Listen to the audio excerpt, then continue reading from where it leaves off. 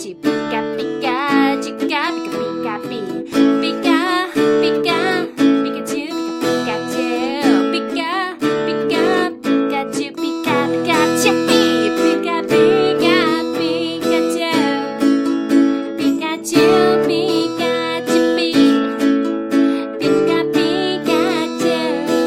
Pika, Pikachu, Pikachu, Pikachu, Pika, Pika, Pika, Pikachu, Pika Pikachu, Pika Pikachu, Pika Pikachu, Pikachu.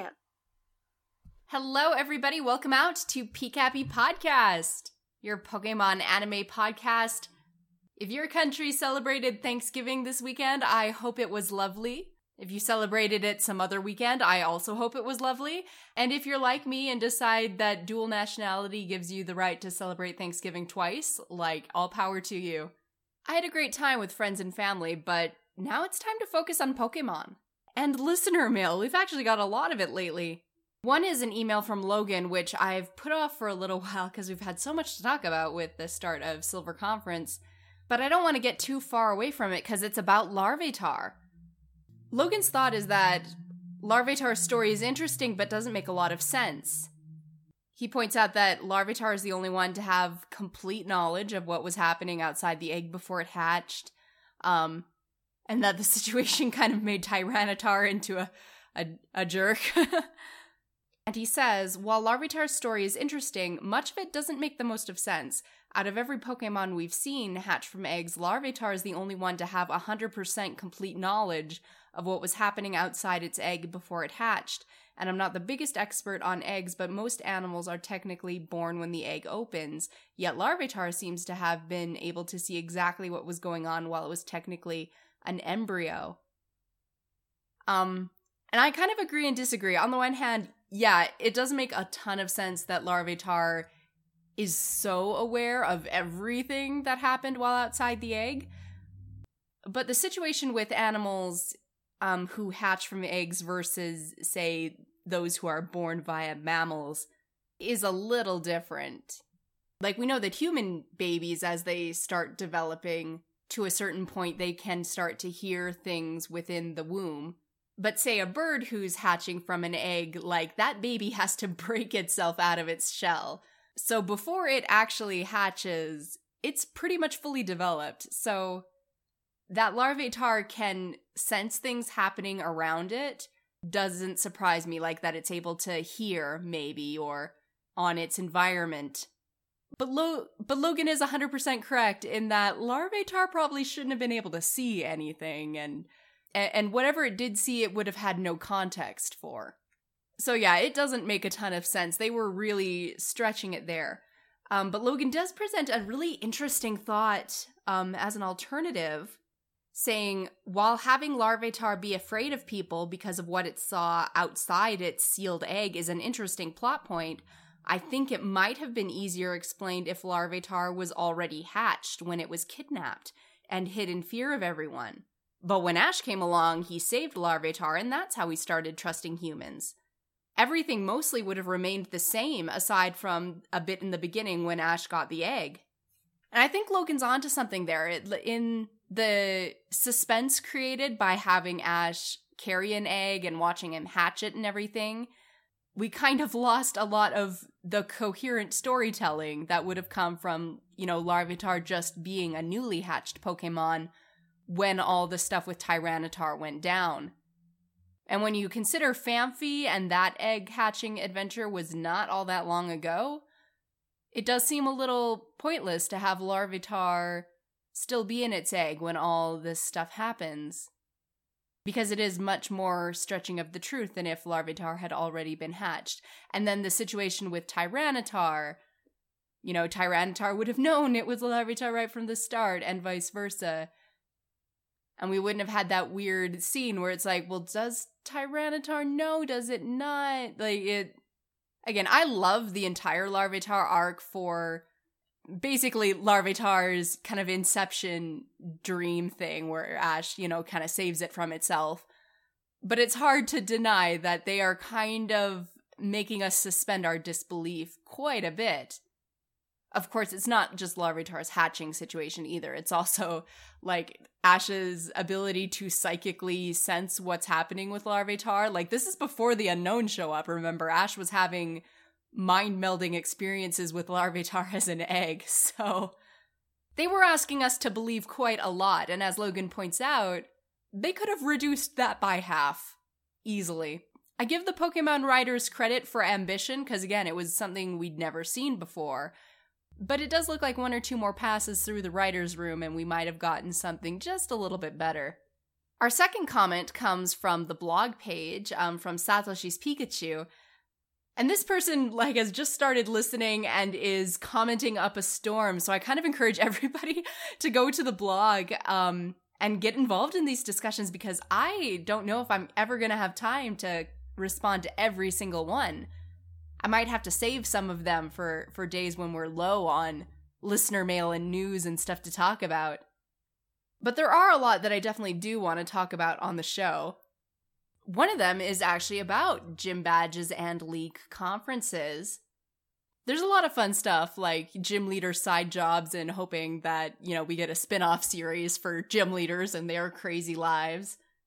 But he also raises a really interesting question of whether or not Ash can use his Indigo 8 badges again.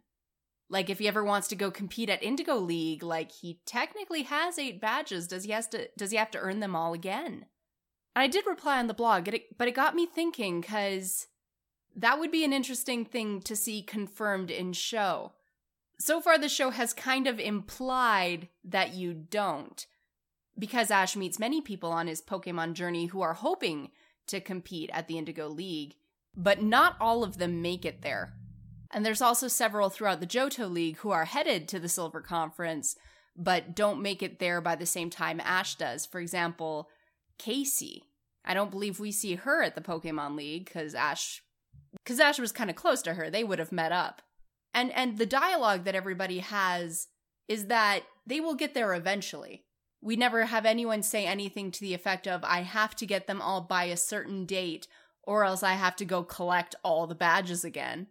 So it seems fairly implied that once you collect the 8 badges, they're yours. So they haven't done much to establish the idea that you have to collect all 8 badges within a certain time frame. Like, if you wanted to enter the Indigo League in 1999, you had to collect all your badges in that year, or in 1998 or something. Which kind of implies that whenever your badges were caught, as long as you got 8 of them, you can enter any Pokemon League.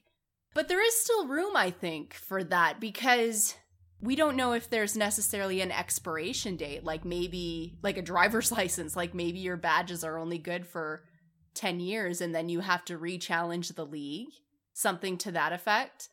And it is also possible that badges are only good for one tournament. Like, if it takes you 20 years to get all 8 badges, you can still, use the badge that was caught 20 years ago. But if you want to challenge Indigo League again, you have to go get those 8 badges again. That's a possibility that cannot be confirmed or denied. And as I think about Kanto's gym system, in a little while, we're going to have some discussions on the Pokemon Inspection Agency and how it breezed through Kanto and cleaned up a lot of stuff. Because remember, at the time Ash went through it, had no less than 15 gyms and possibly as many as 30. It had Yaz and Kaz doing their thing. Like, Kanto's gym system was kind of a gong show, and some of it was run by the Mafia. If Ash gets his 8 badges, and then one of those gyms goes defunct, is his badge still valid? Like, I'm sure on his permanent record it counts, but if he wants to gain admittance to the Pokemon League, do all his badges need to be from gyms that are currently active? Like, there's a lot of interesting things to play with in that discussion, so thank you for bringing that up, Satoshi's Pikachu. But anyway, if you haven't guessed, yes, we are a Pokemon anime podcast over here, going through each episode one at a time to discuss really microscopic things like, do Ash's badges for Indigo League still count? Can he challenge that league again without having to go through all the gyms over again? Right now we're on episode 267, Love Pokemon Style. Right in the middle of the Johto League Silver Conference, so it's a good time to have joined us if this is your first time. PCAPI Podcast is brought to you by PokePress, who has been pretty busy this holiday season. They put out a review for the Pokemon Christmas Bash, a CD that is both charming and ridiculous and wonderful and even touching, and has a special place in my heart. You've heard me talk about it often. I will probably talk about it more before the season concludes, but you should head on over to PokePress on YouTube and see what Steven thinks about it and the various tracks on it. He's also got a preview up for an interview with Tri from My Life in Gaming YouTube channel. You can find those things, again, at their YouTube channel, PokePress, or by visiting pokepress.blogspot.com. Or if you want to hear me and Steven sitting down to discuss Pokemon movie soundtracks, you can head on over to my Patreon, patreon.com/professionaldork. The two of us have covered both movie 1 and movie 2, and very soon I will have finished editing our discussion on movie 3. The 2 ending themes and, other tracks on the soundtrack. To Know the Unknown versus The Day a Rainbow Was Born. They're both very interesting songs. I will hopefully have that episode edited shortly, so you people who are on the Patreon, you all get the exclusive release for the next month. Anyway, check out PokePress, give them some love, delve into some discussions on Pokemon franchise music or gaming right after you listen to this episode, number 267. Don't forget, we are playing Pokemon Fantasy League with our 2 teams, Evan and Logan. And it turns out I did make a bit of a mistake with the points last week. I gave Ash points for appearing in a tournament battle on screen. I did not give him points for winning the Pokemon battle on screen. So that's 3 extra battle points, taking Team Logan to 9 points to Evan's 2. So I'm very sorry, everybody. I got my degree in acting, not math. But yeah, do keep an eye on the points if you're playing this game, because as much as I am rooting for both of you and trying my best, I am not a perfect being. But all right, let's get into the episode. The kids, they're waiting for the charts that dictate who the next matchups are. And for these rounds, the trainers are organized into divisions of 3 people. And remember, the one from that division with the most points gets to go on to the victory tournament. They'll have sort of a round-robin competition in their division. They get 3 points for winning a battle, 0 points for losing, and something if it's a tie. So yeah, most points advances ahead. Luckily, none of our main characters are in the same division, because that would suck to eliminate them so early. Like, remember Best Wishes when Ash fought Trip in, the opening round, and it was like, oh, rotten luck there, Trip, But yeah, it looks like Gary and Harrison ended up in separate divisions. But that doesn't make Ash's opponents nobodies. In fact, Ash shares Division H with a character we've seen before. Remember The Legend of Thunder? There was a kid named Vincent who was in love with Marina, who sort of had a thing for Jimmy, and also guys in capes. Vincent is here. He's going by Jackson, and we'll see what else is going on with him later.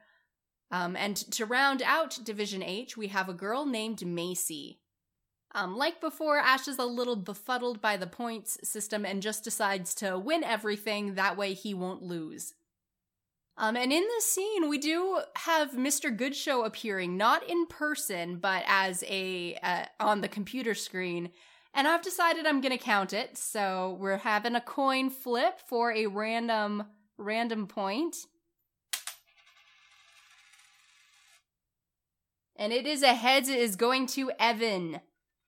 1 random point for you, and we shall carry on. This Macy girl, she's the type to think that the battle begins the second the opponents are chosen. Like, why wait for the arena? So she immediately seeks out Ash to declare her rivalry. And the two brag a bit and are about to start a battle when Team Rocket swoops in with butterfly nets and nabs the Pokemon. So now we have something bigger to focus on. Team Rocket goes low-tech with bikes, but it's all downhill from the Silver Conference, so they might have chosen the right method of escape. They go down the windy path down the hill, and Ash is like, we're going to follow them as the crow flies. Or rather, as the brick plummets. He goes and just jumps straight off a cliff, like he just goes right down the hill after Team Rocket like a madman. But you see, Ash should come with a warning. Sort of a don't try this at home sort of disclaimer. Because Brock and Misty, they've been around this kid long enough to know that just because Ash does something nuts doesn't mean it's a good idea. Like, you don't see Brock and Misty jumping off that little embankment. But Macy, she's new to this. Like, she sees Ash going all nuts in the hero mode to save the Pokemon and thinks she's supposed to do this too. So she tries to keep up. She jumps down right after him and tries to run down and slide down the hill. But Macy loses her footing. She slips and starts tumbling. Ash stops and grabs her to save her from breaking her neck and cushions her fall against a large rock. And then, like, without missing a beat, he checks on her, sees that she's safe, and then he runs off to play hero, like, I'll handle this. And Macy, she's smitten. It's hard not to be. I mean, I'm kind of smitten sometimes when Ash goes into hero mode.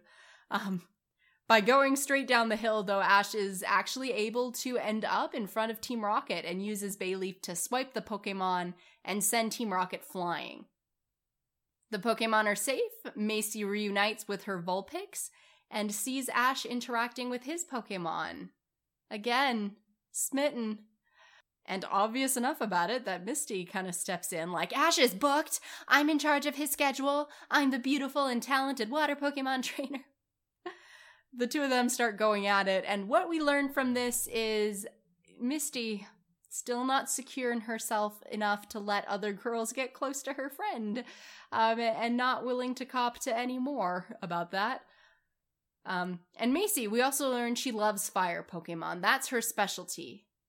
While they argue about the merits of water Pokemon versus fire Pokemon and whether that equates with a girl's ability to be loved, Ash is like, I am so out of here. He just runs out of there. I gotta train. Well, later that night, Brock shows Ash how to use the computer to check data on his opponents. And he looks up Macy, who, pretty much only uses fire types. Of course, Misty advocates for water Pokemon to counter Macy, but Ash only has Totodile and Kingler on hand. So that's not a complete strategy. But they find one of Macy's Pokemon that's a little interesting, and so Ash kind of starts to build a technique for fighting her. Team Rocket has a strategy too. They're painting bottle caps as official Silver Conference pins, trying to sell memorabilia. We'll see how that goes for them. I bet James isn't happy. But Wobbuffet pops out of his Pokeball, and so Wobbuffet popping out of the Pokeball is another random point opportunity. So here goes the coin flip. And it is heads again. Evan! The luck of the coin toss is with you, friend. Let's cut back to Ash. He's having some further difficulties. It's the morning of his battle. He's got to go fight Macy in like an hour. He had his team chosen, 2 available water Pokemon, but, then thanks to the Hero Complex, his Kingler saves a bunch of falling Voltorb and gets electrocuted in the process. So, it'll be fine, but it's not going to be battling in the match today. Sorry, Kingler, this was going to be your moment. And now, Ash is down to 1 water type. And it's not to say that he couldn't have gone with another type that's advantageous against fire. It's not to say that Ash's other Pokemon who are type neutral to Macy are not expert battlers and couldn't carry the match if they had to. But his water Pokemon are a very strong choice to defeat Macy, and this is still the semifinals. It looks like Ash is trying to save a lot of his more experienced and best players for the victory tournament as much as possible. Like, Kingler is perfect for a battle against Macy. It's very tough. Ash has trained with it before. He has enough experience. Put Kingler on a team with Totodile, who has, a lot more one-on-one interaction with Ash. and then whoever Ash's mysterious third Pokemon is. That's a good team to take into the... Like, he doesn't want to waste Pikachu on everything or give everybody a chance to see the best his team has to offer. So I think Ash's disappointment here is not just that, he's down to one viable water Pokemon, but in addition to finding somebody who could do the job Kingler was supposed to do on this balanced 3-person team, it's also going to affect a little bit of his long game approaching the Silver Conference as a whole. Because that is what's fun about the Silver Conference is, unlike Indigo, and even the Orange League, Ash is really seeing the tournament as more than just one match at a time. We'll see it a little more once he actually gets into the Victory Tournament, but just like in the Orange League where he had his first 6-on-6 match and we saw Ash kind of having to rethink how he approaches battles because of it, he's now picking teams and thinking about battle strategy, not just in the I have to win the battle that's in front of me right now, but also I have to win the one that comes after this and the one that comes the next day. Like, I really love that. But anyway, while Ash is kind of trying to think of what to do next, Totodile might be the only water Pokemon on hand, but it's not the only water Pokemon Ash has trained. And of those water types off on their own adventures, there is one water Pokemon who has access to the local news and to transportation. And that Pokemon is he of the Communist Shades, Squirtle. And so Squirtle gets Officer Jenny to drive him up to Mount Silver and rejoin Ash. So yay! Ash is like, hug me, buddy, your timing is perfect. Squirtle saw Ash running in the opening ceremonies and thought, gee, stuff is happening over there. Thought it might be fun to join Ash's team for a bit and, have some fun, see the old gang battle. The Squirtle squad has grown to the point where Ash's Squirtle can get a little bit of time off occasionally. So Squirtle gets put onto the team, and a little bit later, we all meet in the stadium. Ash versus Macy, Totodile versus Slugma. A battle that has a clear advantage, so Macy switches Pokemon. Macy throws out her little trump card, an Electabuzz. After all, everyone wants to fight fire types with water, so she needs something to neutralize the water types. Throw those trainers who think they can just roll up with a bunch of water guns. And that's a really good move for these tournaments here because I believe for these round robins, they're 3-on-3 battles, but they can only register those exact 3. And I would guess that Macy's experience, once all her opponents know that she's a fire-type trainer and that's basically all her Pokemon, I bet a lot of less experienced trainers would just show up with 3 water types and go to town. All she has to do is put her Electabuzz out, and she can wipe out their whole team without them ever having to touch her fire types. It's a neat little strategy and, again, works really well for these, 3-on-3 matches here. When Brock saw Macy's Pokemon lineup and saw that she had an Electabuzz in there amongst all the fire-only types, he figured that Macy would try to pull something like this. And so he and Ash decided that rather than just load up on water types, they should have something that can neutralize the Electabuzz. So Ash sends out Phanpy. Electric attacks have no effect, so Macy switches again back to Slugma. But ground type, Phanpy still has some effectiveness against a fire type, so it uses Earthquake and then Roll Out. It can defend against Flamethrower with Defense Curl and then more Earthquakes. Macy's kind of in trouble. Despite its best, Slugma is eventually defeated by Takedown. So Macy's down to only 2 Pokemon, and Ash now has to face her next choice, Quilava.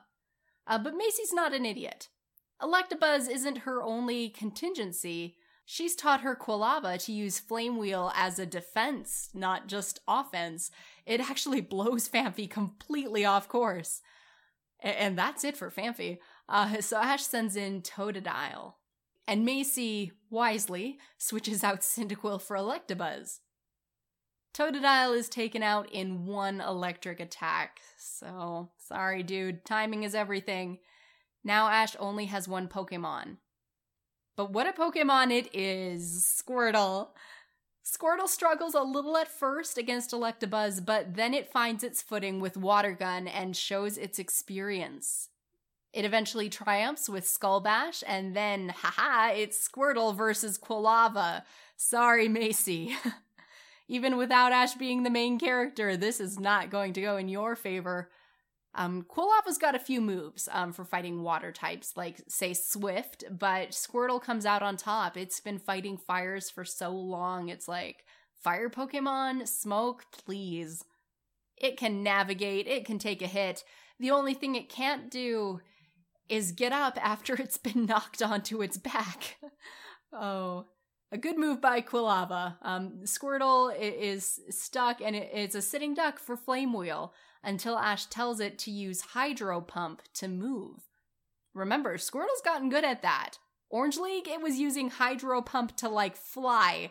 So it uses Hydro Pump, dodges, it hits Quilava before Quilava can hit it, and it's super effective.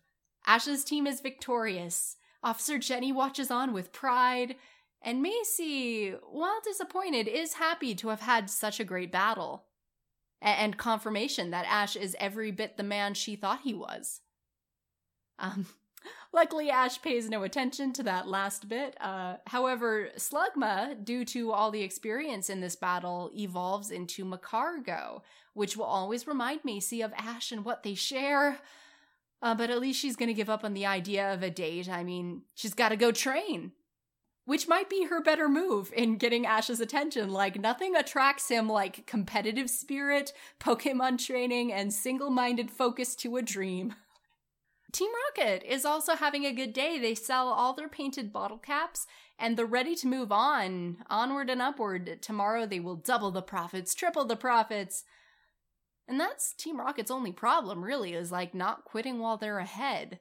Like, Jessie was ready to be like, we did good, let's go buy some food. But in a weird twist, it's James being like, no, let's grab more from the cookie jar, bite off more than we can chew, mix all the metaphors, and, sink all the money they just earned into investments for the future. Which is, again, is not a terrible idea. It's just, again, this has never worked out well for Team Rocket. And, like, maybe they should think about a savings account. But we'll see. I might be wrong. There have been many, many tournaments, and sometimes Team Rocket does better with their sales pitches than others. I will hope for the best. But yeah, that takes us through the first little bit of the semifinals. Ash is going to fight a battle against Vincent Jackson next, and as long as he doesn't lose, he's okay. Even if it's a draw, he should still get enough points to go onward to the victory round. But we're going to leave it there until the next episode. Let's quickly recap everybody's points for Fantasy Pokemon League. Evan had 2 points from the last episode, and then today he got 1 point for the Team Rocket motto. And so far he's gotten all of the coin tosses, so that's 2 more random points. This brings Evan to a total of 5. And then Logan, starting with 9, got 1 romance point from Macy falling in love with Ash. 3 hero points, because Ash saved Macy, and then he saved the Pokemon. And then he and his Kingler saved a bunch of Voltorb.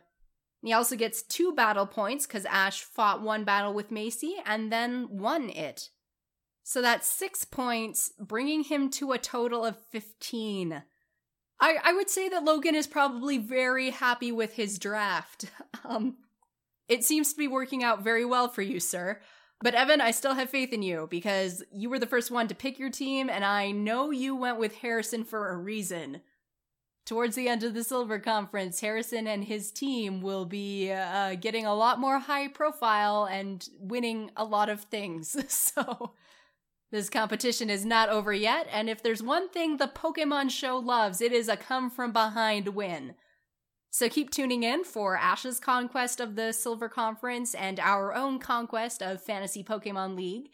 And again, if like last time I managed to completely miss somebody's points, please write in and let me know. You can find our fantasy football type stats on the Facebook page, or we're also on Twitter at PCAPI Podcast. Our blog page again is pcappypodcast.blogspot.com. And as always, you can listen to this podcast via iTunes or Zune. But most of all, thank you for listening. This has been PCAPI Podcast. Gotta catch 'em all.